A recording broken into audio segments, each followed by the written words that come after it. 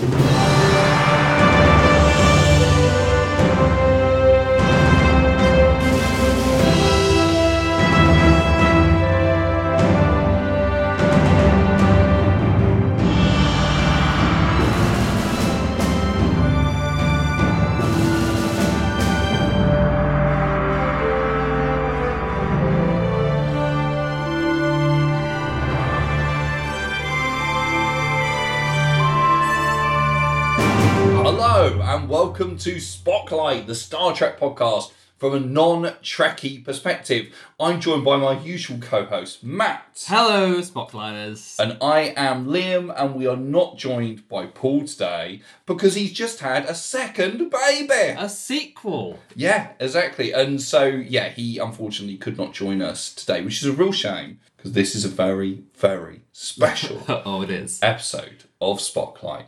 This is officially our 100th podcast. So, my God, sir. if you're looking at the numbering on the actual episode, it probably won't say it's the 100th one. I mean, it's nearly episode 50 of the normal main episodes, Well, right? this would be a supplemental. This would be a supplemental for sure. Oh, okay. Yeah. But so literally because we've divided the show into normal episodes, supplementals, on screen, Spotlight the movies, the numbering is all over the place. But officially, this is actually our 100th podcast. And that seemed like something that should be marked with a little drinky drink. Yeah, I was going to say, and a weird-ass episode topic. And a weird-ass episode topic. Did you ever think we'd make it to 100, Liam? No.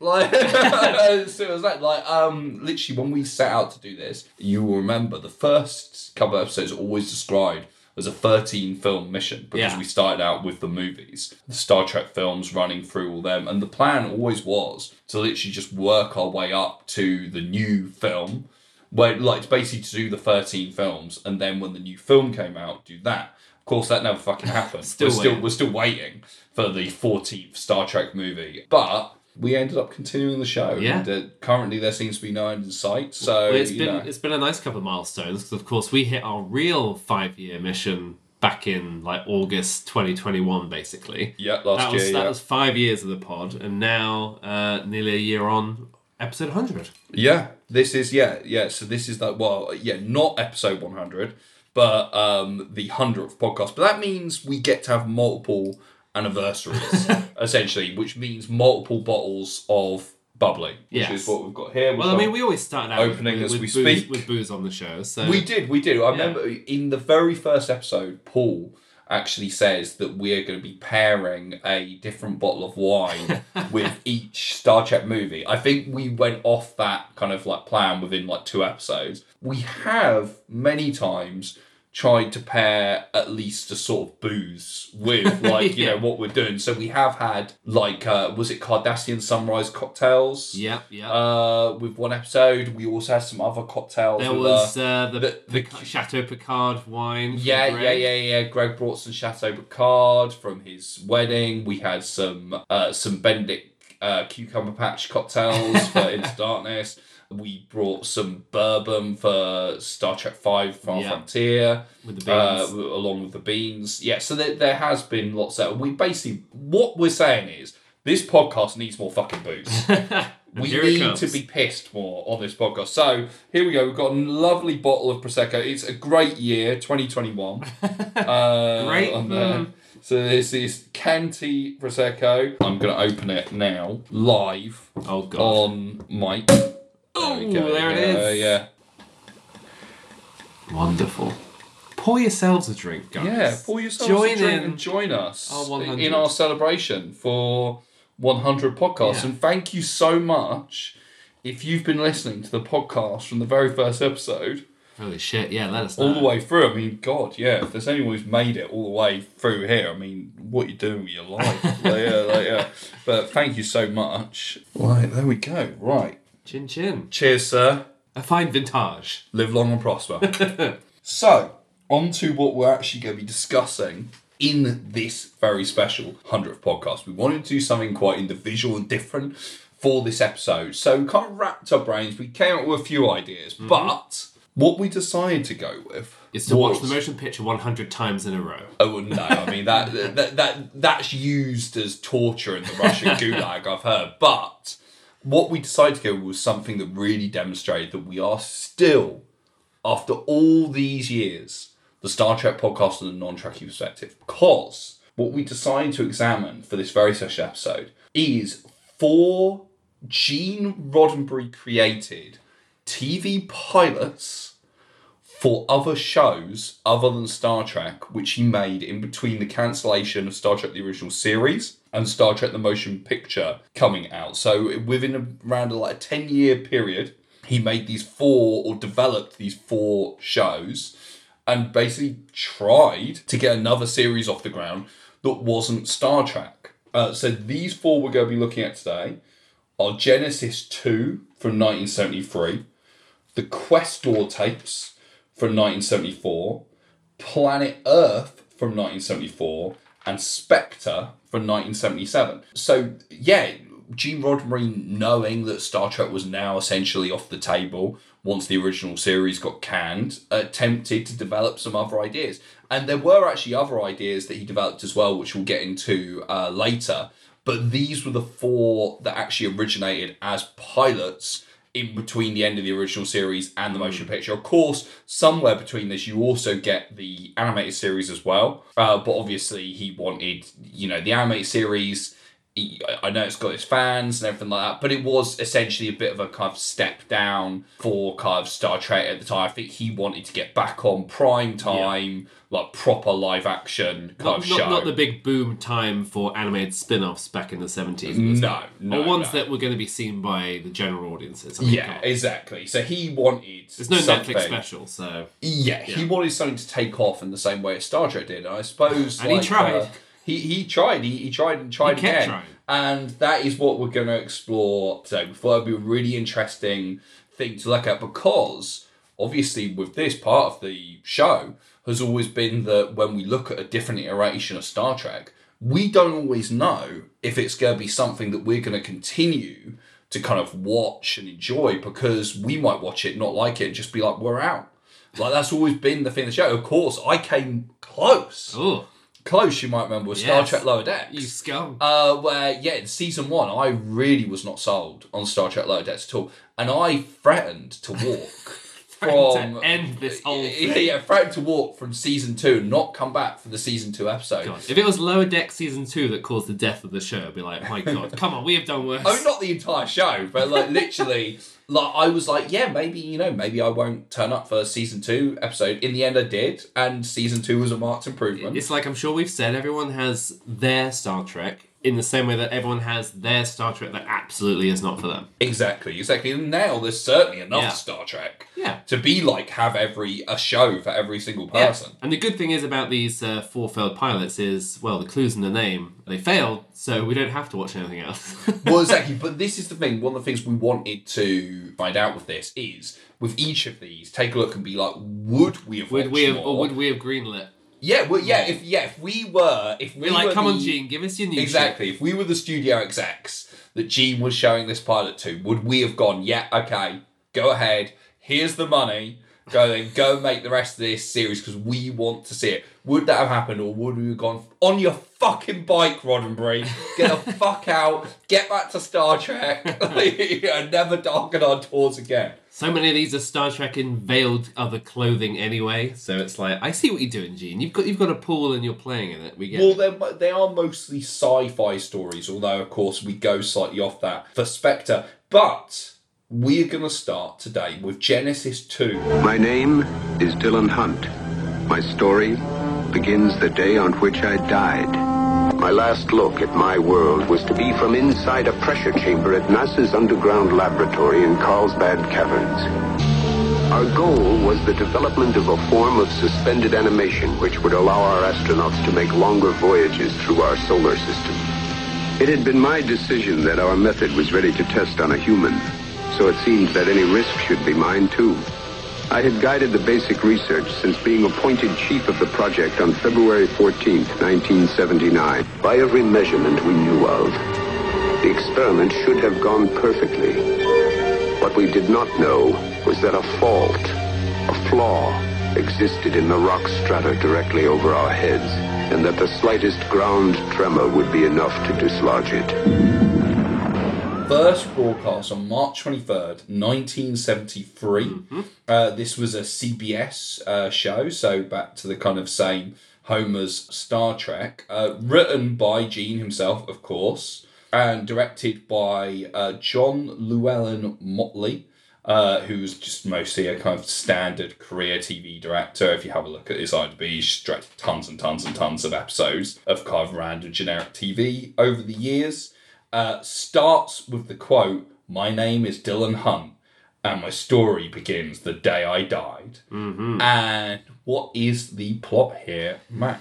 Well, I mean, that's a great opening line to kickstart your series, and this is basically Futurama. Exactly in my notes as well. In that, this is the story of a 20th century man thrown forward in time to a post-apocalyptic future through an accident in his suspended animation. So we follow, in the late 70s, NASA scientist Dylan Hunt, who's working on this suspended animation project for astronauts. He tests it out in this sort of chemically induced hibernation deep sleep chamber, and then while he's there, lo and behold, the lab is buried by an earthquake. Oops. And by the time he comes out, he awakens in 2133 into a chaotic post-apocalyptic world where there's been an event called the Great Conflict, which was the World War III that Gene often kind of alludes to in Trek history as well, which destroyed most of civilization, and now various new sort of factions of people have popped up over the world. So certainly a good prospect for a series to come out of this. You know, you've got your world building in immediately, your kind of lore and your history. And this pilot, you know, we say pilot, these are all basic TV movies. This one's 74 minutes long. Really kind of dives into the origins of everything. Like you say, I noted that as well, the whole World War III thing, which is very similar to the timeline in Star Trek that we know of, that there was this kind of World War III, that we have to get past that to get to the utopia of the Star Trek world. So we've got another war to come, guys. I know, I mean, you know, it's threatening to happen every day, isn't it? You know, we've got to get past that first. So it's following a similar kind of futuristic trajectory as Star Trek. And like you say, the plot, I noted that as well, is very Futurama. But it's also quite reminiscent of Space Seed, the Star Trek original series episode that introduced Khan in it as well. It's quite reminiscent of that because there's a lot of that kind of... Do you remember in that episode? You've seen Space Seed? Yeah. Do you remember that episode? They're going like, all the men of that time were differently. And there's a bit of that in this and in Planet Earth, which is obviously a similar idea. Gene has a thing, we could say. Yes, yeah, definitely. And here we have Dylan Hunt, as you say, played by Alex Cord. With a very good moustache. Yeah. And by good, I mean 70s. Yeah. What continues to trouble you, Dylan? That they serve us so well? It's their damned eagerness to please. They love us, just as an animal pet returns love given it. They're humans, Lyra. Astrid, are you happy here? Happy, Master? I was ill and starving until I came here. They're fortunate humans, Dylan, and they recognize it.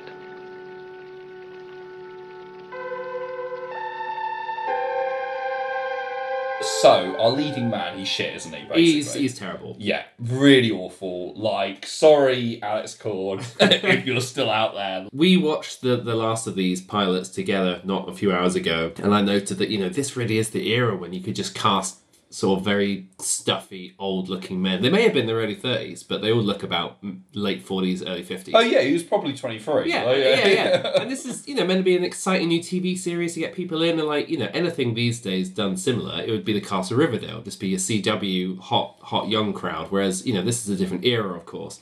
But even under that guise, this guy seems very of the period. I just don't like the character. That's the thing in terms of... Because there's so many things with Dylan Hunt in this. And Dylan Hunt is a character who will explain later Gene came back to many times. So, you know, he was obviously really into this character. But, like, straight away at the beginning, he's, like, so fucked up by his transition from 1979 to 2133. He's like almost like kind of looks like he's had like a stroke or something, like in like the hospital bed.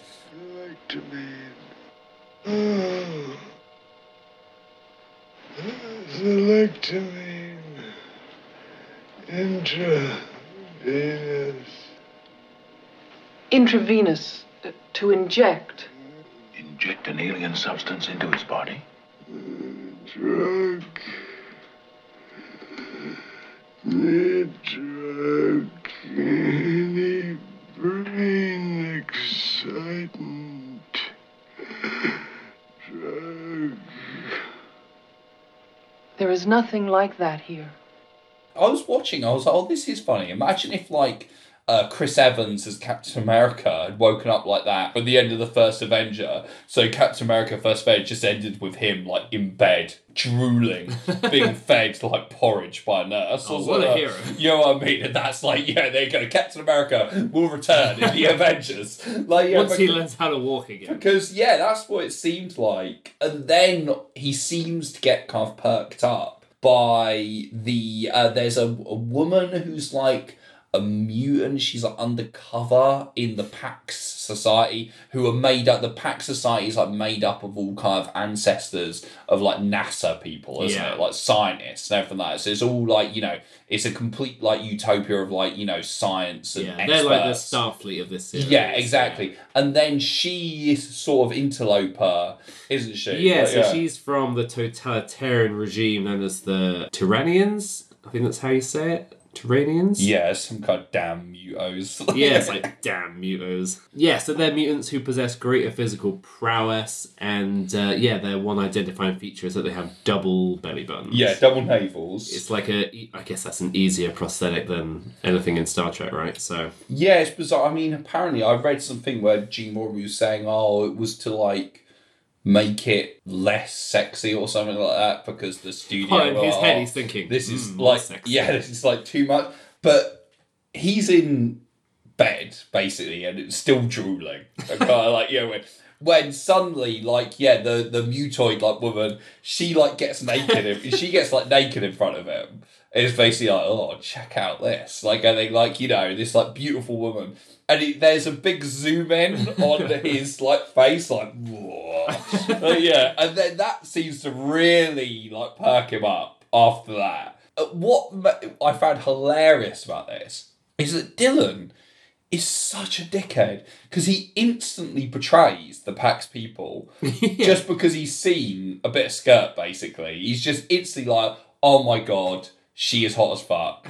Right, forget these fucking Pax losers. It's because the Pax people are quite like prudish, aren't they? Quite kind of like, oh, not sure about this. Bunch of nerds. Yeah, exactly. Because isn't it? There's another woman, isn't there? Like nursing, who's a bit like, men of your time obsessed with sex and stuff like that. Like, we don't do that now. And he's like, that's right, baby. Which would make sense if the guy playing Dylan Hunt was like uber jock to all these nerds, which comes into play with Planet Earth later on. But as this guy, it's like, no, you fit in with the nerds, mate. Learn where you sit. Learn to be a fucking nerd, mate. Literally. And he just comes across as a massive dum-dum, because for me, I'm just like, mate, it's so obvious that her and her people are not the good guys. He's just instantly, like, rejecting his own people. Like you say, you are also a scientist nerd. He was NASA. Like, These people are NASA descendants. I'm like, he's acting like he's not with them. But it's mad because after this, pretty interesting setup, the pace of this actual pilot kind of really does grind to a halt. We get this, long tour around the facility and big exposition dumps. And it's already hard to kind of tell what the story is outside of this world building. And, for a pilot to a series, that's no good. And it's almost like if they'd given him less time for a pilot, he could realise what to focus on. And I don't know if this was just a thing of the time of going, pilots were always feature-length TV movies to start with, and then it messes with the pacing. Well, if you remember, because obviously we went through all of the Star Trek TV series early on in Spotlight history, and you remember we always did the pilot? Yeah. And if you remember the pilots of all of those, like TNG... the original series as well, The Cage. They were all feature length. Like all of those kind of things. I think later on syndication, they might have been split up into like two-parters. But they were like MS3, Encounter at Farpoint, The Cage, Caretaker. They're all these huge feature-length pilots, essentially. Yeah. Like, I guess it is that kind of more dull 70s pacing for these things. Yeah. Because there is a lot of interesting stuff in here, of course. And, the idea that this guy awakens and he's a man at a time, and he has, the Pax people on one side and the Turanians on the other, and he's kind of stuck in the middle, knowing what he knows of the past, and because he's the only one who's got knowledge of the old nuclear power systems, so that's where the baddies kind of try and tempt him in to see if he can repair their generator, and that kind of becomes the conflict in the last third of, can this nuclear system come back online, and it's, the whole thing of will history repeat itself? Does mankind ever learn from nuclear disasters and wars and things? And it almost kind of wraps up too tightly for a series, but there are a lot of other episode ideas listed on the wiki page for this thing, which is interesting.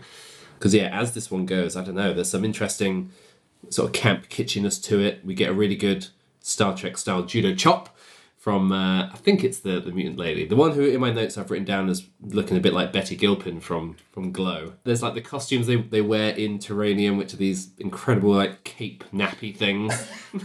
Yeah, I've got a note here. I've got a note here saying Dylan shows off a lot of leg. Because he's got like literally his entire leg out. Like, whoa, check this out. Early days of the WWF over here. I think some of the production of this is quite impressive. Like the actual... There's some very like Bond lair sets, 60s. Yeah, and the actual like tunnel effect. Yeah, they've got this thing where it's like the underground tunnel. Yeah, they've got like an underground tunnel system, and they can go through that. Like that looks quite cool. Yeah. And they kind of reused the same effects for the later Planet Earth pilot. And there's like when they first turn up to the Tranian city, there's a big like model of the city or like map painting maybe. And that looks pretty good. Yeah. I mean, you're basically going like, that one map painting? Yeah, pretty good. Yeah. Green light. yeah. I mean... Yeah, it kind of comes around to the sort of moral conclusions that Star Trek often does, whereas here it all ends up being about how you shouldn't sacrifice life even in order to save lives. So this... is that a sort of twist for the Pax people, that they've essentially adopted a non-for-the-greater-good attitude? Because he ends up being like, by doing something that kills some people will have a bigger effect on everyone else. And whoever it is, I think it's Pax, being like, no, there's like no sacrificing life for any reason, even if it works out for the best. Which is an interesting kind of... Well, it seems to me that kind of like, they learn a bit to be a bit more human from him, and he learns to be, Because they say this is how that last war happened in the first place, from people trying to do certain things to stop other things, and it all spirals. Yeah. I just, like I say, I think a big problem with this is Dylan Hunt, is Alex Cord, specifically as Dylan Hunt, because we will see Dylan Hunt played later in a kind of way that's more likeable. Don't get me wrong, I think, I think this version of the pilot for this Pax story is quite a slog. Like you said, I think it's got an interesting setup. Mm-hmm. I think the actual opening, when we had that first line and stuff, I was like, okay, this is kind of interesting. But I think quite quickly it kind of just goes off the boil and just gets quite bogged down in kind of not being particularly interesting, and like with a lot of these, feels overlong. Yeah, like you say, this is very much. This is not individuals. This all pilots in those days were these like feature-length things. They were always like meant to be like a feature-length film. I think the idea was that basically pilots would be extra long, like feature-length, because if they never made any more episodes, they could then sell them off as an individual film. Yes. Instead of just pilots that, without the series that follows, they're pointless. Exactly. Like I think the idea was always, well, if we don't go to pilot, we can still use this. It can still be sold internationally. Because if you look at a lot of these, they were like screened internationally like years later and stuff like that. And in some cases, actually screened theatrically. That's a weird, weird kind of concept, isn't it? The idea of going, do you want to sit down and watch this like film? What is it? Oh, it's for a TV series that never happened. Then why should I care? Well, I suppose in those days, you've got to remember, a lot of people just wouldn't know. Yeah. Because you just repackage what you have as a film instead and go, oh, this is a movie. And whereas now we can look everything up and go, what is this? What's the origin? In those days, people would just gone, whatever. Like, and I think that's just the way it is, kind of thing, with a lot of these. So, you know, you are a network exec, 1973. Okay. Is this green light? It is not a green light. Not without a recast for Alex Cole. I'd be like, look, I think maybe this idea, maybe with some rewriting, it can get there. But, like, you know, I think we'll discover later what exactly happens in that way. These are some of the episodes you have now missed out on by not greenlighting this masterpiece, because there's a few lists on the wiki. Hit me with it, mate. I'll change my mind. There's a few lists on the wiki. So there's one called Robots Return, in which the advanced computers and sophisticated machinery found on a moon of Neptune by a 1992 NASA expedition has evolved into a new form of robot life and visits Earth in search of the god named NASA. They meet Hunt and consider him a messiah. What? That guy?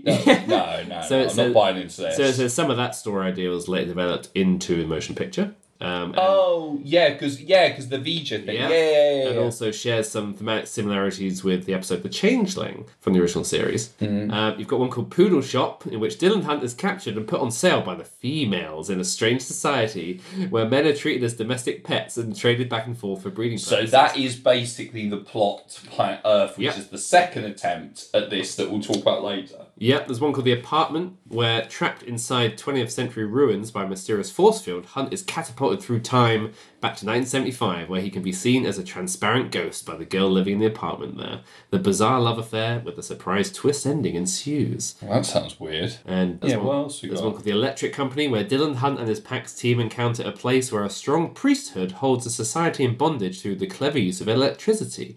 The simple inhabitants see the flashes of light and amplified voices as the sight and sound of God, but Dylan's team ends the dominance of the priesthood and they come up with still better tricks. Yeah, it seems to be the adventures of Dylan and his pack lot. So no other mentions of the Terranians. Well, a lot of those episodes, I'd say, not all of them, because the apartment one's really weird, but a lot of them, certainly the ones the societies, like in terms of the female society and the religious society, sound like things that could have been done on Star Trek original series. Oh, yeah.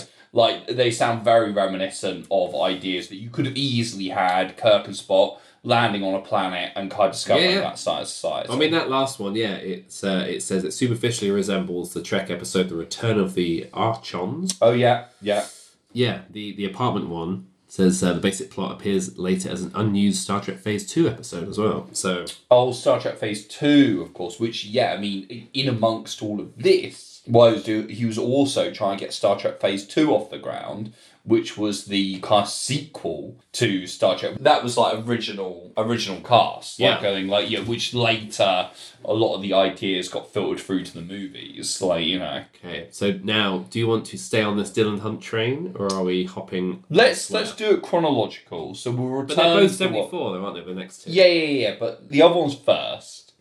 And I think we need a break from Dylan Hunt after, the fucking Genesis 2. Because, what was that? You haven't... Are you greenlighting Genesis 2? Hell no. Yeah, no, definitely not. And I've got to say, hearing those episode pitches hasn't changed my mind. The one about the apartment sounds awful. I haven't seen the TNG episode with there's a ghost in it or something. Probably, yeah. It's like a famously bad one, I think. Like, it sounds like they're getting to that level already. It's like, this is meant to be filler for your fifth season. That's like episode 3. This is our walkabout Lost episode. Just like so we will return to Dylan Hunt later. But first, we have the Questor tapes. Yeah. As some of you know, it's pretty hard to be serious about today's television. I think one of the funniest incidents that did happen is while we were making a movie of the week that I know some of you saw. It was called the Questor tapes. And thank you. I'm delighted you got it. Well, for those of you who did not catch that show on television, it had an interesting story. It was the story of an android robot who was outwardly indistinguishable from a human male, except perhaps that the computer mind, the programming of his computer mind made him incapable of hate, jealousy, violence, and other television star qualities. In the original draft of the show, this android that we call Questor was searching for the man who had provided his blueprints and his parts, essentially the man who had created him, his creator. The robot wanted to know why he had been placed on this planet. 23rd of January 1974. So It's really cracking him out. yeah, only 9 months after Genesis 2. So he's got the rejection from Genesis Because 2. presumably he's getting rejected for one, immediately working on another. Because otherwise he's going to have all these concurrent shows running if they all get picked up. Yeah. Well, yeah, I presume he is literally going, oh, this has got rejected. Right, on to the next one. Because he's desperately trying Who does he think to he get is? another Ryan one. Murphy? Yeah, he desperately try to get another show. I mean, he's obviously managing to convince people that, he can... They're just like, oh, fool us once, Jim. Yeah, do another. Fool me. Well, it's because it's funny because obviously Star Trek original series was cancelled, was actually cancelled, but at the same time, I think the fan base for Star Trek was there very fast, and I think although it was cancelled, because obviously quite quickly they do the animated series. I mean, the animated series starts 4 years after the original series ends. So they obviously realise there is an audience somewhere for this. Because you kind of go Roddenberry getting all these chances with pilots from what was essentially a failed TV show. But I suppose they must have gone, no, there is an audience here. It's obviously a much less crowded playing field in terms of talent and stuff. It's not like today where you can source different talent and voices and writers all over the place. Back then it's probably him and Rod Serling are the ones doing big TV sci-fi. Yeah. So let's keep giving it to him to try and have another crack. I suppose so.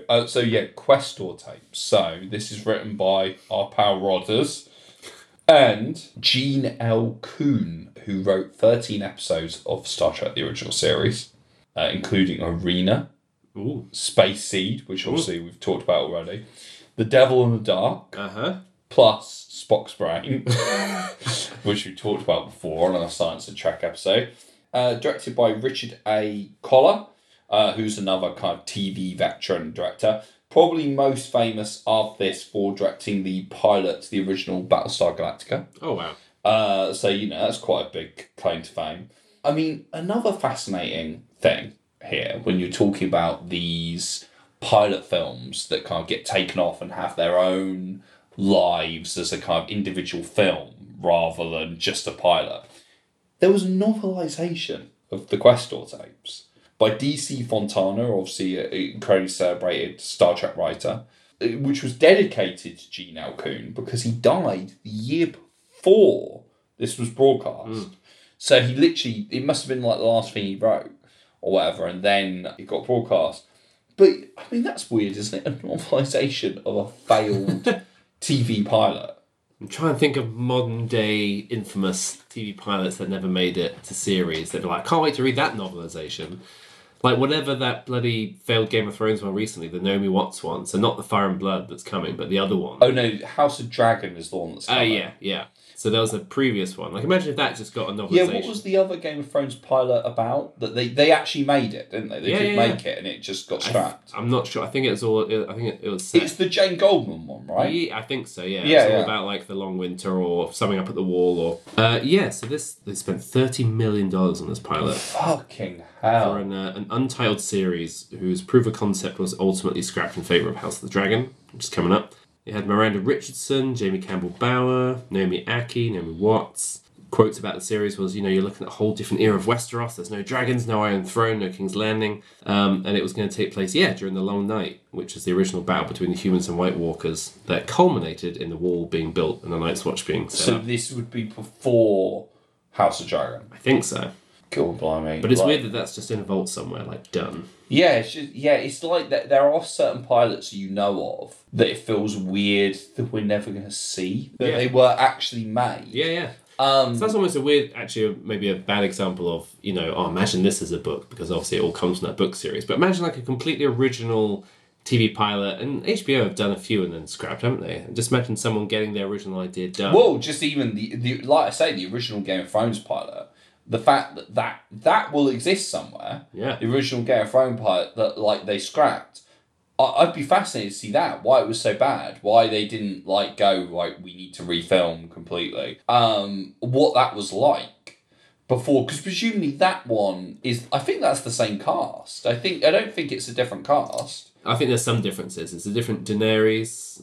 Right. few other I differences, think isn't Dinklage in it? I think. Yeah, I think so. I think he was always. I think most people are in it. Like I think it just.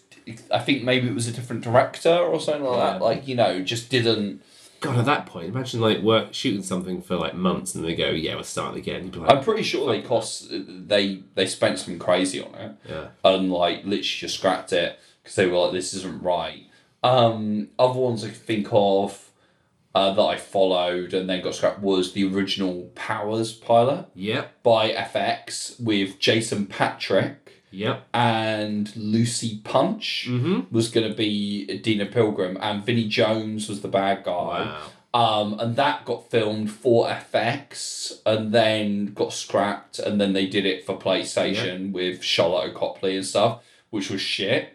I mean, that's the thing. It's just, I think because that ended up shit, I'm like, I wonder what that original pilot was like. Was it better? Yeah. Because, like, you do just go... You've got Y the Last Man as well, the original one of that. I think. Yeah. I swear at least one of those did get shot and dumped. Well, yeah, it was... I think they did shoot with Barry Keoghan as Y, didn't they? And then that kind of, like, And again, I mean, I haven't seen the Y the Last Man TV series, but, it got cancelled after a season. Like, in terms of... It's interesting... the decisions that get made, and you end up going like, oh, would the original have been worse or better? Obviously, with Game of Thrones, you go, obviously they made the right decision. But with these ones that weren't so successful anyway, it makes you get intrigued about the original version and go like, kind of thing, yeah, it's an interesting thing. I think, didn't they shoot the Beverly Hills Cop pilot? Quite possibly. With which was Sean Ryan, like, showrunning. Bizarre. Like, the guy did The Shield, like, doing, like, Beverly Hills Cop. And I think that was, like, a disaster and didn't happen. But yes, fascinating. But yeah, the Questor tapes. So this is Robert Foxworth as Questor, who's an android, essentially. Almost played by Leonard Nimoy. Yeah. Who actually kind of did some like test shoots for the role and everything like that. But Gene ended up giving the role to Robert Foxworth. So he was like, fuck you, Leonard. You know what? I think in this case that's for the better, because I think if this had been Nimoy, we would have just been seeing... It would have conflated too much with Spock, because this android character... I mean, now we look at this character of Questor and go, oh, there's a lot of Data in here, which obviously did inspire a lot in Data, and some very specific examples we'll get to as well. But it's like, I think at the time you would have just been like, oh, he's using a Vulcan nerve pinch and talking about logic. I'm just seeing another Spock. Yeah, I think you're right. I think actually it was the right decision to go with this Foxworth guy, who is actually really good. He's really good. Very good. Unlike fucking Alex Cord or whatever with Din Hunt, the leading man here, Robert Foxworth, is really good. Because he genuinely goes on like a proper performance journey from being super androidy and robotic at the start to becoming more human-like as it goes on. Yeah, well, this series is about Questor, who's this android who's trying to recover. Well, he's been made with these incomplete tapes, essentially, which is a funny idea to think of anything analog like tapes being used to create a robot with, who kind of breaks out of his confinement and goes in search for his creator and purpose. Like, really good setup anyway. But yeah, you're right. Like, from the moment we see him, he's there in this kind of... he looked like a human morph, the stuff animation little guy. He's like he's that colouring. Well, you get to see him go from being all weird and kind of like sex dolly to more human-like. Yeah, so the beginning sequence kind of, it's cross-cutting between, the suits talking about what to do, and while we see this guy wake up very Frankenstein-like, he comes off his sort of trolley, and he's very featureless, and then he's slowly just like moulding himself some ears and a mouth and implanting some hair and making himself more human. And then, the performance from Foxworth here, at the beginning, he's very doing the robot, but not in a like ham-fisted cliche way, in a genuinely interesting way. And then his speech pattern is very one word per syllable per broken up sentences, and then it's something that quite subtly changes as he hangs out more with humans. And I think the core of this story is the relationship between him and Robinson, played by Mike Farrell, who's kind of one of the guys who built him, who kind of helps him break out and go on this mission, who gets very attached to him. He's very quickly seeing him as a he, not an it. and he's coming into conflict with his sort of governmental superiors. But it's a really interesting, like, for me, I don't know if you're the same, I think you might be, this is the most successful of the four.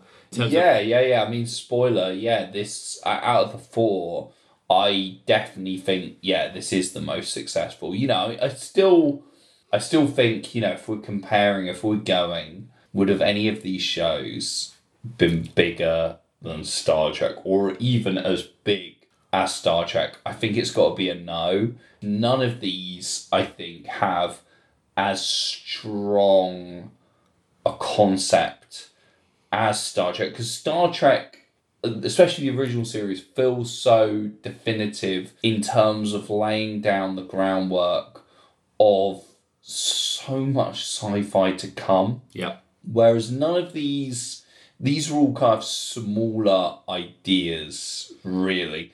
But out of the four, I think it's undeniable that as an individual kind of piece of entertainment, this is definitely the one that's strongest. Yeah, well, to me, the other three feel more like a Star Trek offshoot than this does. I mean, this feels much more like its own thing, despite the fact that, like we say, I mean, it's literally been acknowledged that Questor, the character, ended up inspiring Data, and you can completely see that. I mean, especially, like, literally, where he actually has a Data line where he says to a woman who, apparently in the original version, he did actually have sex with her, but they cut that, and he actually says to her, "I am fully functional," which Data will go on to say in The Naked Now, I think it is. From you, Data, you are fully functional, aren't you? Of course, but... How fully? In every way, of course. I am programmed in multiple techniques. A broad variety of pleasuring.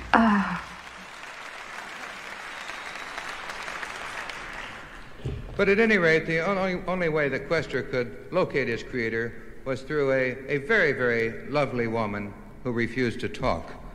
Fortunately, the android had been programmed in literature, which included the works of Maupassant, from which he had learned that sometimes the human female will open her mind to a man to whom she has opened other channels of communications. In my original script, the android then made love to her. He was programmed for excellence in many areas. And he immediately secured the information. I was called to a meeting of the executives. And they minced no words. A robot doing it to a woman was absolutely unacceptable. The first thought that popped into my mind was, thank God I hadn't written a gay robot. I really would have been in trouble. So he is very Data-like. Yeah. But outside of that, that's a character. The actual kind of concept, it feels very disconnected from Star Trek. Like Planet Earth and Genesis 2 feel very kind of trying to do, despite them being a different concept, essentially trying to do a Star Trek-y type thing. Whereas this, and I suppose Spectre as well, which we'll get to later, are at least doing something different. Yeah, and this one, funny enough, this feels more complete to me as a movie. Yes. Whereas it's almost harder for me to think of the individual episode concepts that could come out of this versus something like Planet Earth or Genesis or whatever. But I think what works in this one's favour is, you know, it is a very propulsive kind of like mystery and an adventure that these two go on. And then the, you know, spoiler alert, the sort of twist ending is genuinely great, which is, you know, they finally find the creator and we find out he is also an android and they're essentially all this alien race who are here sort of protecting and looking over humanity, and then when they get to the end of their life cycle, they build their own replacement. So the master, Vaslovic, he'd been sort of broken down a bit by a lot of like nuclear stuff at the time, and so he was dying earlier, and so but he's fixed that in Questor, who's now, you know, there's this ticking clock of the whole episode because he's actually ticking down to his own nuclear explosion, which he needs his creator to essentially stop. But then you find out, you know, that he's now the next one along and he knows his origins, and then it all comes down to, I guess the setup for the series is, you know, it's him and Robinson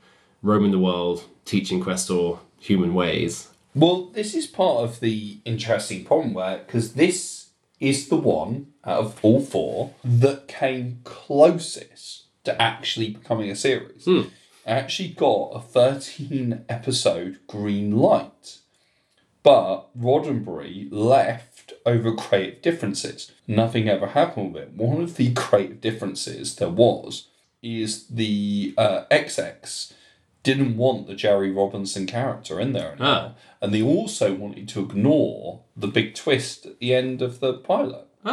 Yeah, so that never happened, which seems really weird. Yeah, because without that you don't have a point for the series. Yeah, exactly. You don't have a real reason to go on because, like you say, it's kind of like, well, you've got to give him a reason to become this kind of protector to humanity. And one of the strongest things is the relationship that Questor builds up with Jerry Robinson, who actually does become very emotionally attached to him by the end. Yeah. One thing that we should know is Walter Koenig is in this, in a small cameo. Didn't see him. Chekhov himself. Did not see him. Apparently, he plays Darrow's assistant, so it's like the creator of Questor.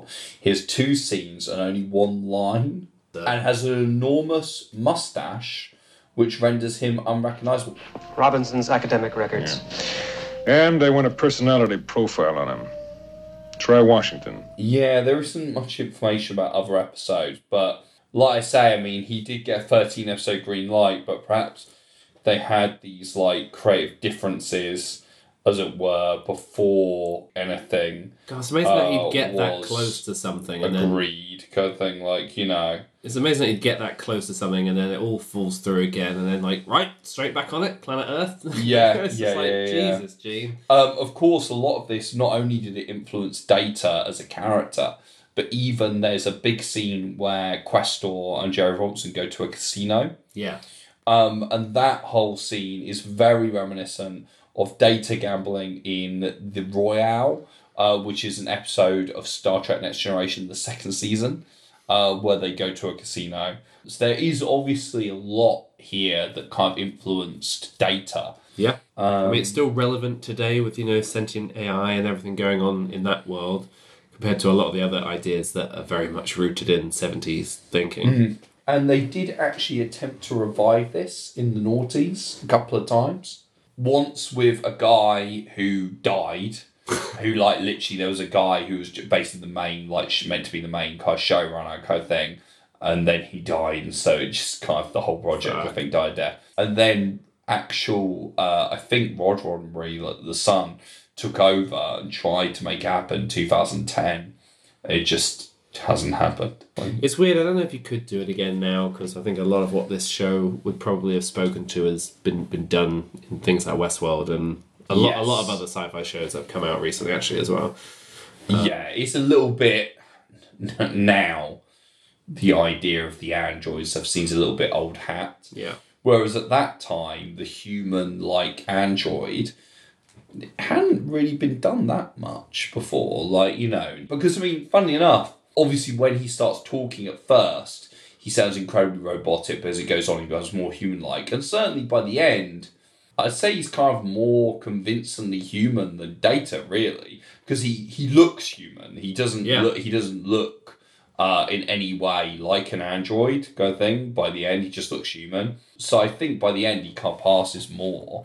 The wiki plot summary kind of makes note of this. So right towards the end, so basically John Vernon, the dean from Animal House, he's been kind of chasing them down, and he's the creator, isn't he? No, he's the guy bankrolling. He's like he's just bankrolling. So he's kind of chasing them down, and he finds out the truth of everything. So he kind of changes his tune and wants to help out. So he basically takes the transmitter that the military were tracking him by, flies off in a plane so they think that's him escaping, and sacrifices himself and gets blown up so that they can escape.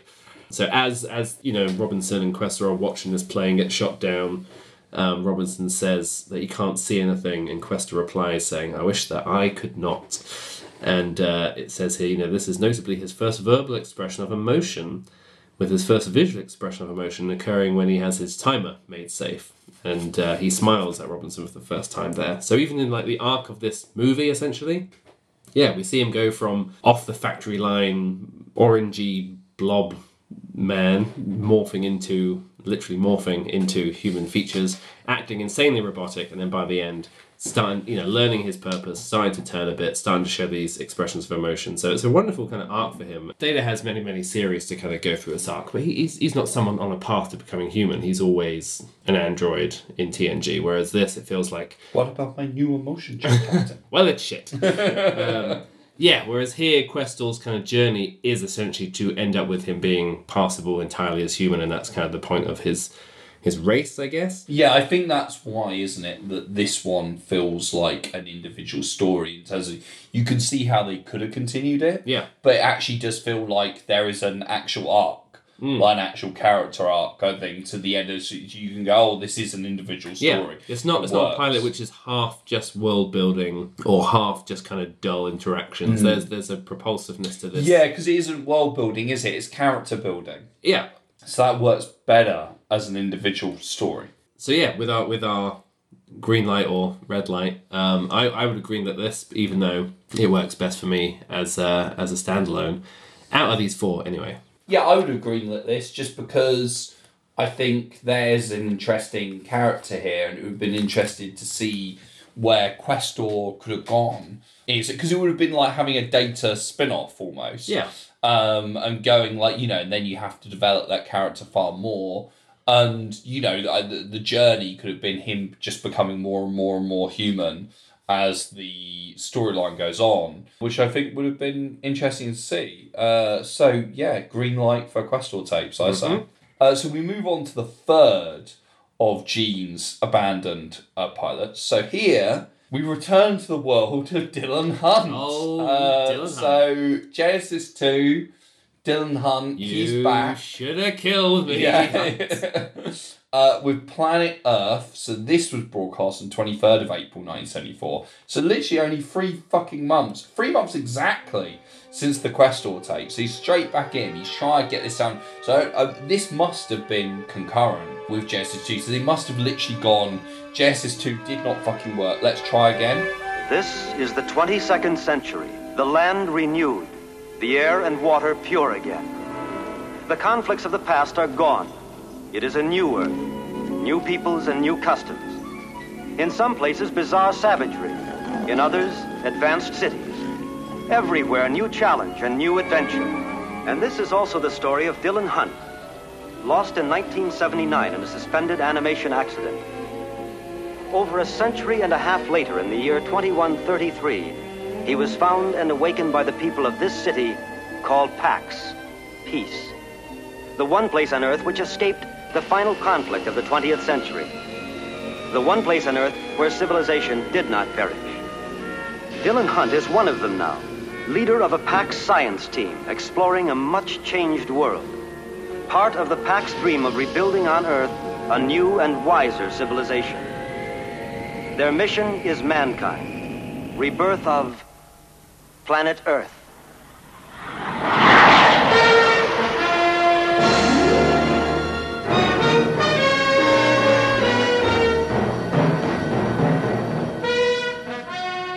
I suppose this does happen, as we've just been discussing.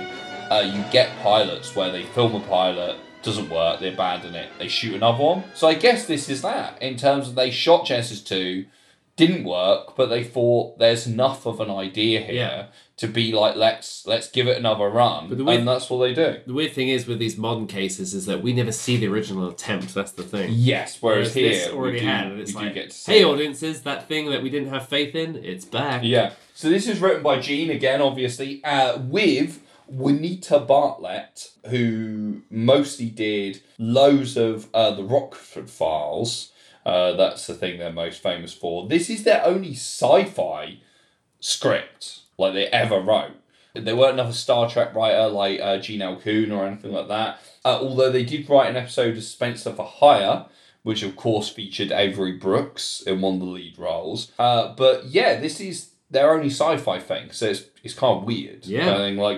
I was thinking, directed by Mark Daniels, who directed 15 episodes of Star Trek, the original series, so obviously an old Star Trek hand, so you can see why they've brought him in. So essentially, this is the same setup, really, as Genesis 2. Same main character, Dylan Hunt. And actually, to me, this felt like just the second episode of Genesis 2. It doesn't actually feel to me like another pilot, because unlike Genesis 2 is all set up, like in terms of, whereas here they're not doing the setup again. No, they don't go like, oh, let's do the setup again. They go, let's take another run at this concept and this character, and literally they get the setup for the show out of the way in the opening titles and voiceover, and go basically like, here it is. And it's similar right down to, you get the tunnel system effect straight away, and they look exactly the same as Genesis 2. So really, they just go, right, here's the concept, and then they go, and to me this felt much more like Firefly, where in Firefly they did the original 2-part pilot, which the channel decided was kind of too talky, too character-based, and ended up shifting it later in the season as like a flashback episode. And then they did another pilot, I think it's called The Train Job, which was basically just designed to just be an adventure with that crew, and go, well, this works better as like an individual pilot to introduce you to the idea and the adventure. And this felt like that to me. Here's another adventure with these characters, and here's the setup, and that's it. Yeah. So, you say you've got Dylan Hunt back, upgraded into John Saxon, who I always knew as the dad from Nightmare on Elm Street. Well, I think, he is most famous for portraying Lieutenant Don Thompson, who's Nancy's dad in the Nightmare on Elm Street series. He's in quite a few of them. Yeah. Straight away, what an upgrade. Oh, yeah. I mean, literally. What a man. John Saxon, what a man's man. I mean, he's big and my notes here says he feels like the lost Star Trek captain. Yes, because they've made him so much more Kirk-like in both. Like, well, his delivery in this is quite Kirky, and he's much more of a jock. Yes, he is quite Kirk-like, isn't he? Which you were saying, because I guess Hunt is meant to be a jock, but we were like, that other guy. Yeah, he's a fucking nerd. Nerd of a massive mustache. This guy, he feels, like you say, he feels very Kirk-like, because he's like big and like powerful and jock-like, and kind of like, he loves the ladies. Well, in general, I thought it lent way more into Star Trek stuff, like with that casting, and also the uniforms. He does the sort of captain's log at the start. There's judo rolls. It's almost like the network went, cool, yeah, Genesis was alright, but we like Star Trek. And then it's like Roddenberry went, okay, I'm going to do it again. I'm just going to carry on and crank up the Trek meter a little bit. Yeah, I mean, this is much more Trek, isn't it? Almost to the point that I'm like, to be honest, because this is 1974, so you're kind of thinking like, is this what Star Trek Phase 2 would have been like? Because right down to the look and the costumes, I think it's quite reminiscent of what I have seen from like concept art for Star Trek Phase 2. And it does feel a bit like, the story would totally slot into the original series, which is something which Gene comes back to a lot. Have you got a kind of plot summation of this? Well, obviously, this is set in the same world as Genesis 2. And then somewhere towards the start of this PAX team led by Hunt with a variety of members, including Isaiah, which was Ted Cassidy reprising his role from Genesis. Yeah, he's back. Yeah, which is Lurch, isn't it, from the Addams Family? Yeah. And he's the only returning cast member, isn't he? Yeah, I think so, first year to this. So they're trying to find a missing doctor who's the only surgeon who can perform a particular surgery in time, and their search leads them to the Confederacy of Ruth, a society of latter-day Amazons where women are dominant and men are enslaved. And these guys they're referenced in Genesis 2, aren't they? As like another faction somewhere, I think. I think so, maybe. Passing. But now it's their time to shine. It's their episode, as you could say. And this is, again, as Futurama did, Amazon Women in the Mood. This is very Amazon Women in the Mood, yeah. They call their men dinks. Yes, they call men dinks. I remember that, But they're basically just Amazons, yeah. But the main one is called Ma, and she's played by Diana Muldaur, who played Dr. Pulowski in Next Generation, who was the replacement for Crusher for like season 2. And then it goes back to being Crusher in season 3, and everyone hates Pulowski. Going like, he's just. But that is an interesting Star Trek connection. The same actor, she plays the main woman here. And yes, they get over to there, but pretty fast. I mean, it's pretty soon into the episode that they're heading towards this thing, which is where they believe the Doctor has ended up. And we're told that basically this is a female dominant society where they have basically the women are the ruling class, and the men are like enslaved. Yes. And of course, old John Saxon as Dylan Hunt, because he is actually from the 70s, of course, like, is just amazed by this, and he says, "Women's lib or women's lib gone mad."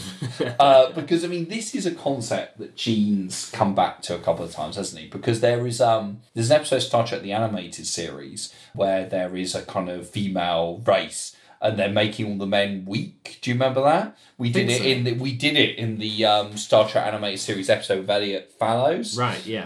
Where literally all of the male crew get captured by the women. I think they like touch them, they make them really like weak and old, and they're all like, oh, and Uhura and the female crew have to save them. Yes, yeah. I think he wanted to do maybe a Star Trek film based around a similar concept to Planet Earth as well. And so yeah, Roddenberry had a real kind of obsession with this idea of women being too strong. And like you know, I need a man to step in. Yeah, and kind of like taking over and making men all like weak and scared. Yeah, and it's stuff this like really, that. Yeah. it's this really strange early 70s ideals about feminism that seems to mostly come from Roddenberry himself. About, you know, it's not equality at all. It's gone the other way, where it's like, oh yeah, now women are super dominant, but then it always gets counteracted by. It ends up being men that fix stuff anyway, and it exposes the women as just being silly old women anyway. And it's like, well, you're destroying your own like setup here. Well, it's always very much. It has kind of like porn movie values, where it's like the men have got to show the women like, oh yeah, I'll show you the ways of the man, and then they'll be like seduced by that. Because what they set up here is the only female member of the team essentially has to go undercover as a woman who believes in female dominance.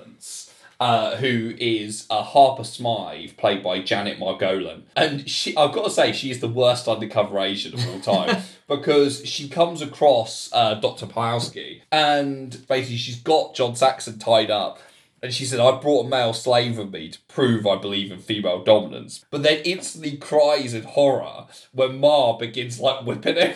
She's like, "No, don't do that." And then she gets like challenged for ownership of like Saxon, and like just gets battered like instantly. And what's really funny is when she first gets challenged for ownership, she's like, "Oh no, like, you know, he's mine. I don't want to fight." And Saxon goes like enthusiastically nods to her like, no, I want to see you fight. I want to see the babes fight. Go on there. Like, yeah. Get in the mud, ladies. And then she just gets like instantly battered, and he gets taken away from her. So she's really shit at her job. And then he gets kind of enslaved. And there's all kinds of, it feels very Futurama and like he's snoo like, snoo. yeah, he's like, please, death by snoo snoo. Yeah. Well, one of my notes says she's gonna fuck him to death. Well, they literally say like, you know, could he be a new breeder? Like, yeah, and she grabs him, grabs his face, and she's like, "No, spirit, like, spirit to fuck me, you fucking dink." They call them vain, troublesome little seed carriers. Yeah, and of course he comes across the other members of his team, including Lurch and the Addams family. And now suddenly they're really... The body is broken, but the spirit is willing. They're suddenly really scared. Like, if you go up to them, they're like, "Ah!" And you're like, what's the fuck's happening? It turns out they're being drugged by the women. So they drug them to, like, make them... Basically with, like, fear gas, scarecrow. Fear gas to make them subservient. Essentially, like, scared of their own shadow. Meanwhile, damn mutos are back. and they're coming, they're like, "Women too strong, we must crush them." And basically, they've realised that the men are enslaved and subservient. So they can come in.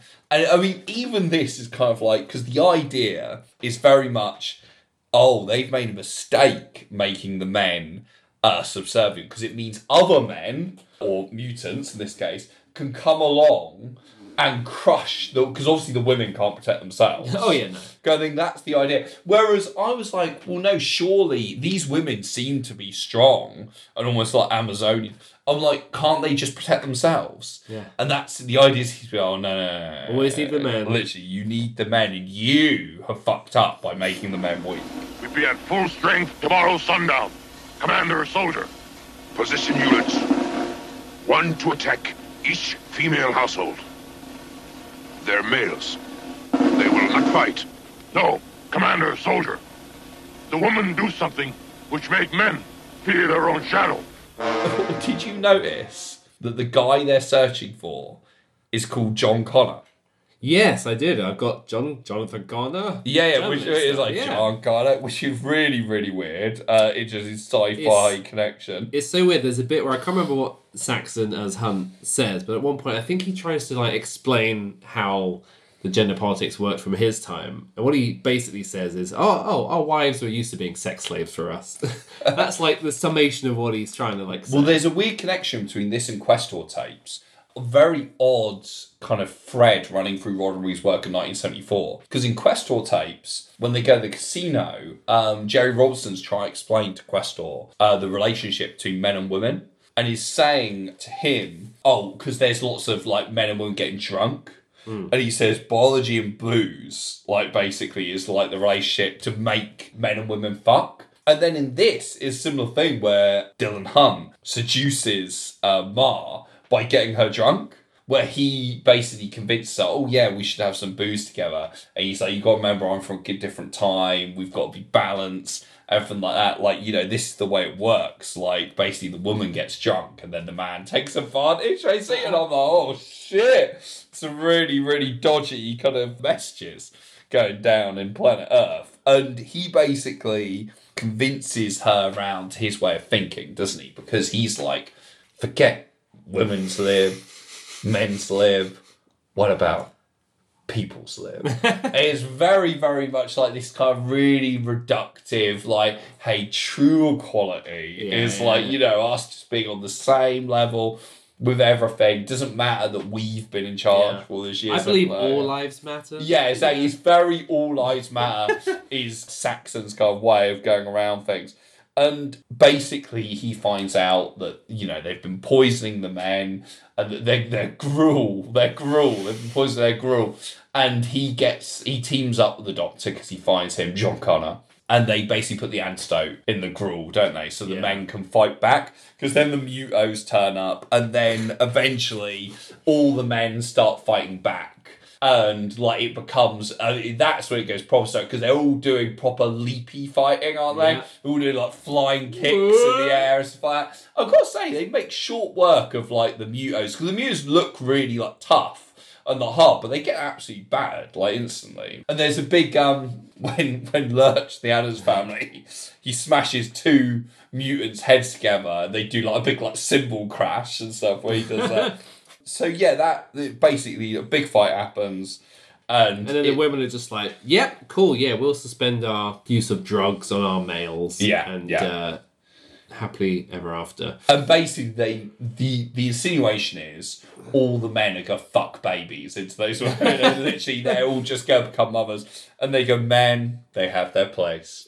And like so literally the women have been taught their place in life as breeders. I mean, that's Roddenberry all over, right? Like being fearful of women's influences and wanting to write them up into being these strong characters, but then going like, but no, now I must destroy them back down again. Yeah. What did they do to you, G? Yeah. So that is basically the end. So it's very much like a standalone adventure at the end of the day. Well, it even says, there's a line at the end where the voiceover goes, "A new planet Earth, 1,000 new adventures. This has been one of them," which is just a very desperate plea for another green light. Like, yes. This has been one of 1,000 episodes, Well, this is, out of all of the 4, this is the one that stands alone as just an episode of something, isn't it? Like the rest all feel like more individual kind of pilots for things, or just individual stories. Whereas this does feel like this just feels like if you went, this is like the 4th episode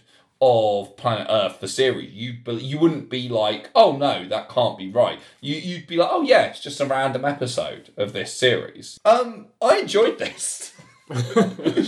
I mean, it is complete trash. It's my second favourite of the 4. Yeah. And it's bad. It's not good, but it's so fucking funny.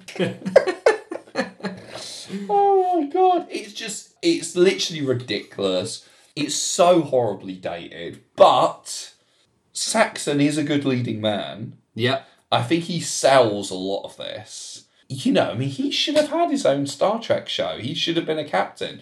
They should have done like Star Trek Phase 2 with him as a new Kirk-like captain.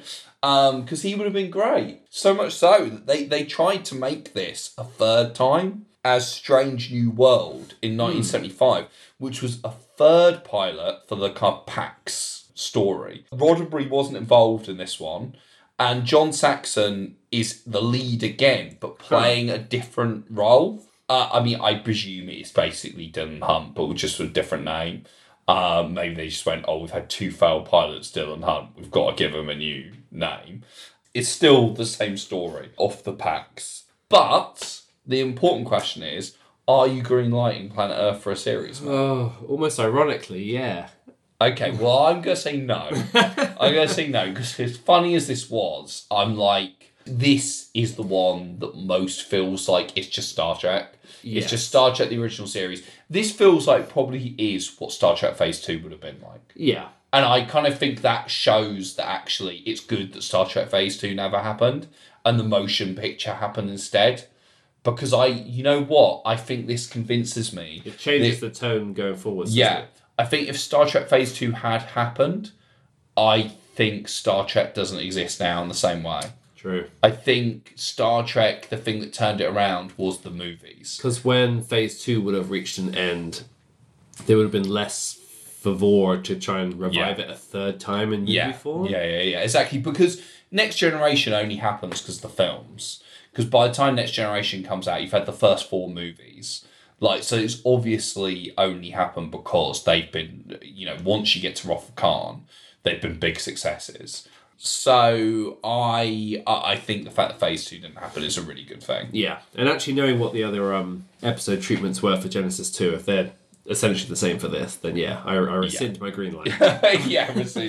It's now a red light. Okay, so we're going to move on to the final of these 4 quartet of Gene Roddenberry pilots, which is Spectre. First broadcast on the 21st of May, 1977. Written by Gene again and Samuel A. Peoples, who randomly wrote Where No Man Has Gone Before, the second pilot for Star Trek, the original series. And he also wrote the pilot of the animated series, Beyond the Farthest Star.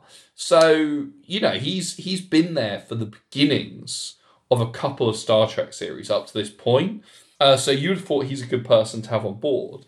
Weirdly, the thing that he's sort of now, I guess, maybe most famous for is he was the creator of Lancer, which is the Western series which they use in Once Upon a Time in Hollywood, Quentin Tarantino's movie, that Leonardo DiCaprio's Rick Dalton is guest starring in.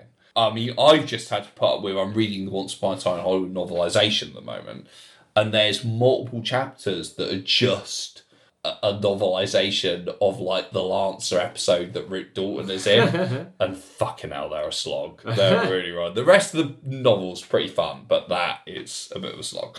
But yeah, that's probably now something he will become famous for. Directed by Clive Donner, no relation to Dick, as far as I'm aware. But he did direct the George C. Scott Christmas Carol adaptation, which I think that's probably the thing he's most famous for now, because that does get screened on like every Christmas. I've never seen the George C. Scott one, but I've seen bits of it just from turning on the TV at Christmas and seeing that. So he directed that. So this stars Robert Culp, who worked with Bill Cosby a lot. So yeah, it's like starred with him in I Spy, the TV series, and Hickey and Boggs, which was like a 70s cop movie, which was him, and so he big mates with Cosby, so I'm not sure we can trust Culp. Also stars John Hurt. Yes. Right, I was really surprised to see him turn up. And Gig Young, who plays Dr. Hamilton. Okay, I'm going to tell you some things about him in a bit. Good or bad? Pretty bad. Oh, okay. Have you got some details about what Spectre is about?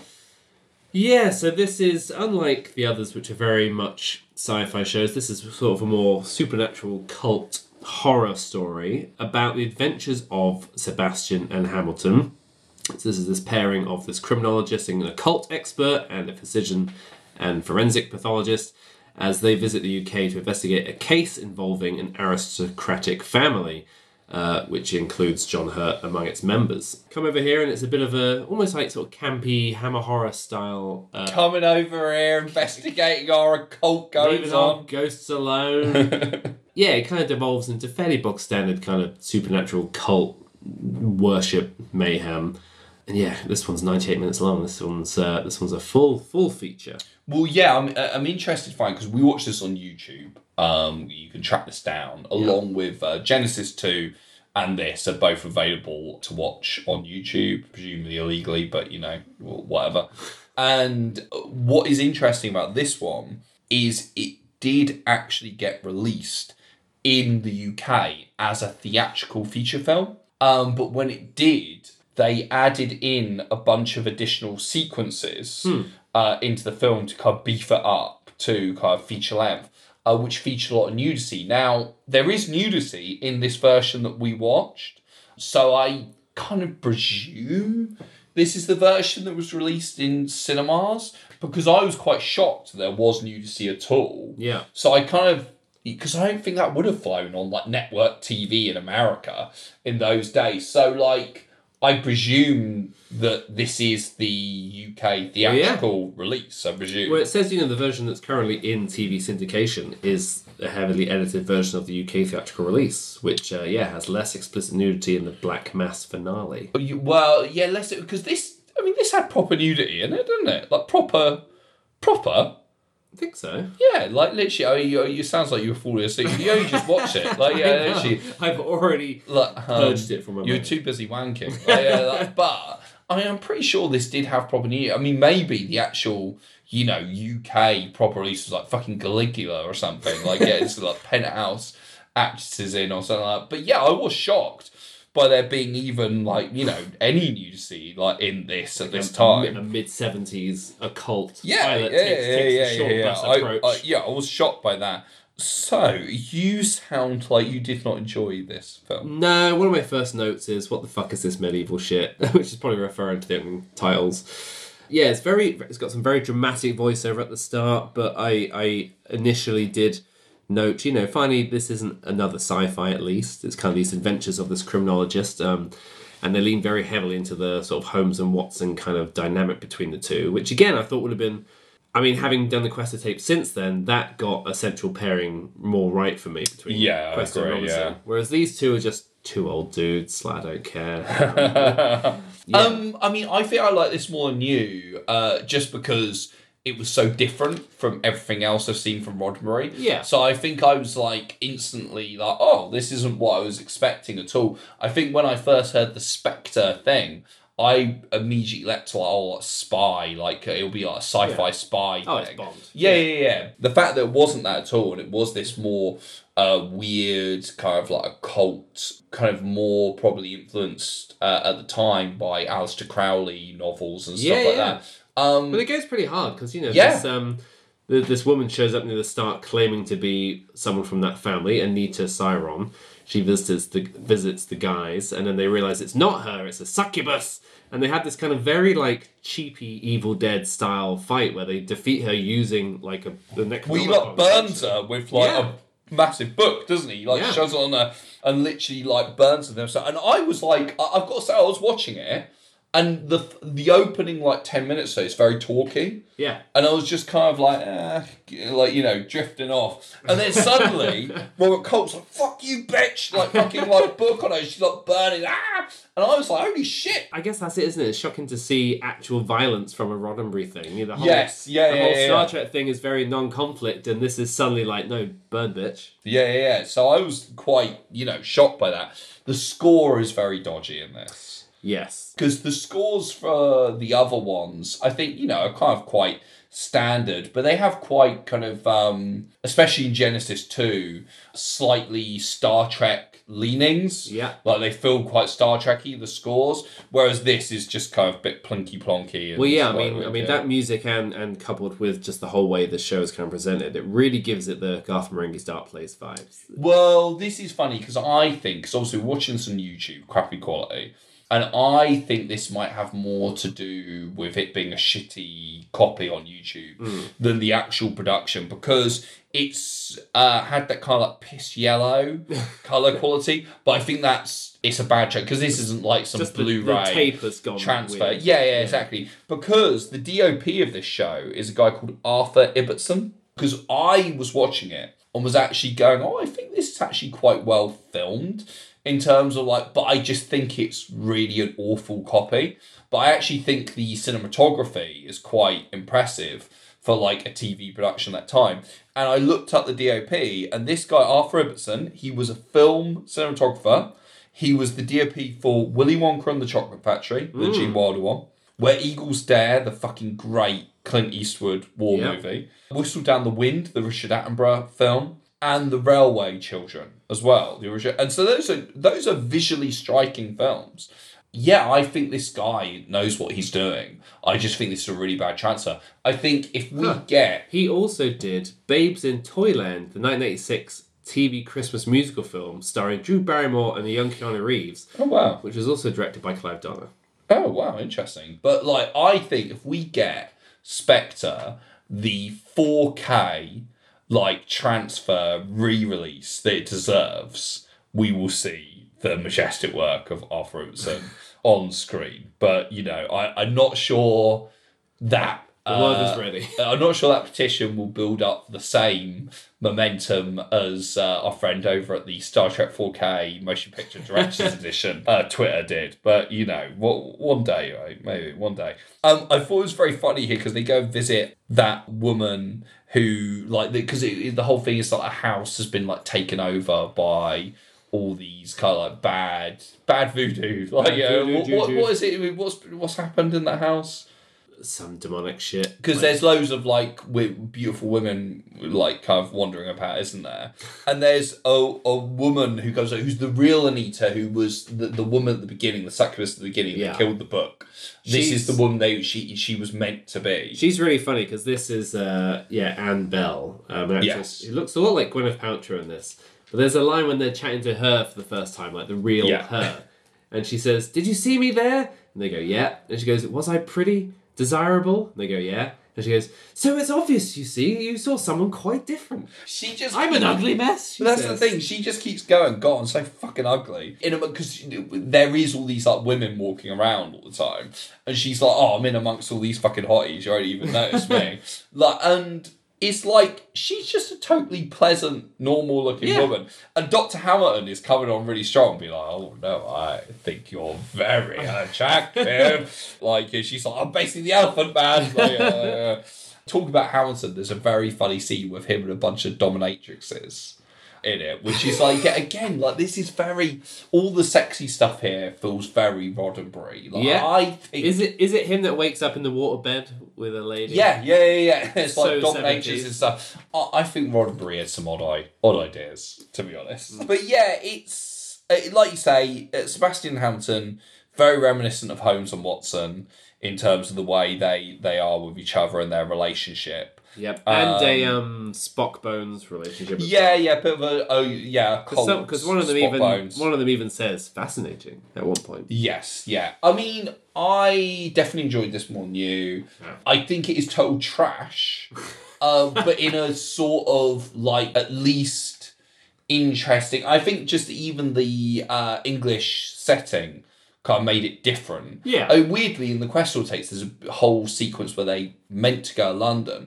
I'm not 100% convinced they went to London to No, it looks very soundstage. Yeah, well, there is one scene which is out in like a park or so, but that could be anywhere. Unit. Yeah, exactly. Like, yeah, I'm not. It seems weird. So I don't know whether Roddenberry was a bit of an Anglophile or something, or maybe even lived here. I don't know, but like, it seemed weird that this was even like intended to be an American show because it seemed more like a British. Program, like, yeah, but it was first broadcast in America. Because if this had been picked up, would they have just gone, all right, well, now we do just have to shoot an entire series in the UK? Yeah, because that's what they did do for this. Yeah, because it was shot in the UK. Wasn't it? Yeah, it was actually. It was shot at Elstree. And yeah. So it's just like, this would have been a fully made in the UK show, but it's a bit America. Like, do you remember when for years Joss Whedon was going to make a Giles spin-off. Was he? And it was going to be in collaboration with the BBC. So it was actually going to be a proper British production. And he wanted to do it like an old BBC show and do it as like a kind of ghost stories and stuff like that with Giles. And it never quite got off the ground because it was still in that weird time where in the UK, sci-fi fantasy was like a bad word. Basically before people forget about this, before Doctor Who came back in 2005, for that period between Doctor Who getting cancelled in 1989 and it coming back in 2005 and being a big hit, like sci-fi fantasy is a bad word in Britain. Like we've got all the American imports, but apart from that, in terms of like... Just like, we can't do this. Yeah, British sci-fi shows, they're relegated to either Kids TV, CBBC and CITV, where you get things like Demon Headmaster and stuff like that, or... Go to Blue Alert. What for? There's no one to alert. We're all here. I would just feel more comfortable if I know that we're all on our toes because everyone's aware it's a Blue Alert situation. We all are on our toes. May I remind you of Space Corps Directive 34124? 34124. No officer with false teeth should attempt oral sex in zero gravity. What I was going to tell you about Gig Young, who played Dr. Hamilton in this, right? In reality, he was married 5 times. 5 times. You think you'd give up, wouldn't you? But basically, 3 weeks after marrying his 5th wife in 1978, so only the year after this happened, him and his wife both found dead in their apartment. Oh. Police surmised that he'd killed his wife and then himself. Oh my God. It's pretty shocking, isn't it? Like, yeah, literally. Like, I was like, that feels weird that we're watching him in this be this kind of eccentric, quirky professor, like with dominatrix and stuff, and then a year later he's murdering his wife and then killing himself. This is Gig Young. Yeah, Gig Young, who played Dr. Hamilton. Christ. Pretty fucking crazy. So, Matt. Yes. Are you green-lighting this show? You know what? I think this has more potential than the others because, as we've said, it's not just another straight-up Trek retread. It's not sci-fi. There's something new. But on the basis of what I've seen, I've got to say no. Okay, well, I mean, probably for the rest, because they would have had to, literally, at 1 season in, they had to recast Gig Young. Yeah, I mean, I wouldn't have minded seeing more of this. I would be interested to see where it would have taken Roddenberry's career, just because it would have been in a different direction. Maybe he was steered away from sci-fi after this and done different types of things. So I think that could have been interesting. So yeah, I think I might have greenlit this, to be honest. Like, gone, see some more fucking crazy occult goings on with these guys in like the British countryside. Yeah, it's weird. Like, I kind of looked at this because we had so many Futurama comparisons of Planet Earth. I was like, this is almost like the disenchantment to Star Trek's Futurama. Yes. Like, this is the one in the past or at least present day, but dealing with occulty old stuff as opposed to anything future based. But yeah, it's nice to see young John Hurt. Well, I say young, 2 years before Alien. Well, yeah, no, I mean, obviously, this is years after, like, 10 Rillington Place. Yeah. And stuff like that, which, of course, he's in. He turns into a crazy crocodile man in the finale. Yes, I forgot all about that. Yeah, he turns it, there's a mental kind of crocodile man. Because, it turns out he's the one who's been dead and replaced by the demon all along or something. Like, yeah, that's pretty mad, the whole crocodile man costume. I think in the UK theatrical release, the poster was very much concentrating on the big crocodile man. Then people would see it and be very disappointed. So, Matt, let's rank these 4 pilots. Okay, what is your ranking going to be? From the bottom up? Yeah. You know what? Genesis 2 at the bottom. Yeah. Agreed. Okay, so both Genesis 2 at the bottom. Because the certain things you could do better with that, they do when we've seen it with Planet Earth. Okay. So it's completely redundant now. Okay. Number 3. Spectre. You know what? I'm going to agree as well. Okay. I'm going to agree as well. Spectre 3, yeah. So then Planet Earth. Yeah, I'm going to agree. I mean, the thing with Planet Earth is, I've got to say, Planet Earth is not good. No. Like, Spectre has had a shot at being the number 2. I think Spectre really, in many ways, as a pilot, is probably the more interesting one. But yeah, if you're talking enjoyability, Planet Earth, Yeah. Get some drinks in for Planet Earth, you go have a good time. It's like what you said, Planet Earth is just an episode. Yes. Or something. Yeah. So number one, Quest of Tapes. Yeah, I agree. Number one, Quest of Tapes. I think out of all of them, that's the one that not only is the best individual film, but is also the best in terms of, that potentially becomes an interesting series. Yeah, I think it's got the best, kind of most interesting characters and concept, and, obviously later went on to influence Data. I kind of feel like if you basically want a Data spin-off, with slight RoboCop vibes as well, getting I think this one obviously can't kill and everything like that. This is the one for you. Yep, it's a bit Frankenstein-y as well. Yeah. So after this, Gene just goes all in on Star Trek again because obviously Star Trek Motion Picture he's very involved in, and although he sort of gets spurned for some of the later films, he is heavily involved in Star Trek Next Generation when that gets going. And then he dies in early 90s, 1991, I think. So, literally, he never really gets another chance to try and concentrate on something outside of Star Trek. He gets very, very busy. And one of these things, after he passed away, that's when you actually get a few successful Gene Roddenberry series other than Star Trek. Weirdly, you had to wait until he died. Because first of all, we get Earth Final Conflict in 1997, which was based on ideas that he developed in the 70s for a film called Battleground Earth. And basically the name was changed to stop comparisons of Battlefield Earth. But Margelle Barrett, his widow, basically shepherded it into production. And that ended up becoming a big hit. 5 seasons, it ran for, and I believe it was critically reasonably well received. I remember it being... I remember buying an issue of SFX magazine back in 1999 or something. That had a top 50 sci-fi shows of all time in it. It would be fascinating to do a top 50 now and see how much it's changed in the last 20 years because not only we've seen so many more TV and so much more sci-fi TV since then.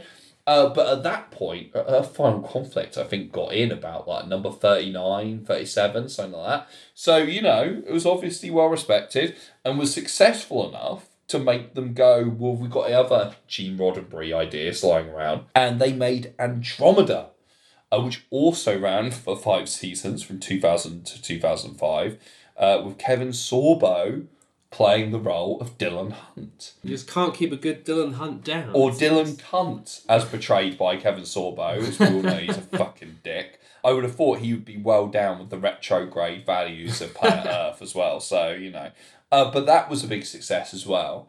Yeah, they both ran for 5 seasons. So, in the end, Gene's ideas made good, basically. So I think at some point, we'll probably have to do another episode, maybe for our 200th podcast. We'll come back and do an episode on Earth Final Conflict and Andromeda, the kind of 2 series that actually end up being a success. Because they are literally called, I think, Gene Roddenberry's Andromeda, kind of Gene Roddenberry's Earth Final Conflict, kind of thing, and see what they're about. And then for our 300th episode, we do a seance and speak to Gene himself and get his views on all new Treks. Yeah. I mean, I'd be fascinated to hear what he has to say. He'd be like, wow, all this Trek on TV at the same time. I love it. And also, would he? Yeah, I'm not sure he'd be down with... I mean, I think, first of all, I think you say too many women on the bridge. First of all, get them off. Get them back in their place. I don't think he'd like all of the crying on Discovery. I think he'd be like, no. He said he'd be like, have they been getting poisoned by the Amazon women? But so this was a really interesting journey through these Roddenberry pilots to see another path, another life that Gene could have gone off on creatively if any of these had actually been successful. But I have to be honest, as enjoyable as Quest or Tapes was, I don't think any of these have the kind of legs that Star Trek has as a concept, in all honesty. No. It would have been an interesting splinter timeline to see what would be going on if any of these had been picked up instead. Because, would they have even done Trek movies if he had had another smash hit on his hands from one of these running into the late 70s? Yeah, or would we have been seeing like a Planet Earth movie or like Star Trek just became like his first draft for TV of what he did early in his career. Yeah, and now we're living in the golden age of Planet Earth PAX content. Well, it especially feels weird as Andromeda in the end, which is PAX again and Dylan Hunt again, did end up becoming a success. So it's like eventually that did happen. So it could have happened. And then that could have stopped him going back to Star Trek. I don't know. It's interesting. But yeah, I think, in all honesty, everything worked out for the best. Yeah. Because I think what would have been interesting is if we, as, we do view things from the non-Trekkie perspective, had actually loved one of these pilots and been like, oh yeah, should have fucking done this instead of Star Trek. But obviously that did not happen. So, thank you so much for joining us for our 100th podcast. It's been amazing. We've drunk a bottle of bubbles while talking about these pilots. And it's just been really, really nice to reach this point. And now, there's 100 podcasts to go back and listen to. If you've, joined us for this episode, and maybe this is your first episode, I don't know, maybe you've gone, right, now they're covering Questor tapes, I'm in. But, there's 100 podcasts to go back and listen to. Yeah. So a new spotlight, 1,000 new adventures. This has been one of them.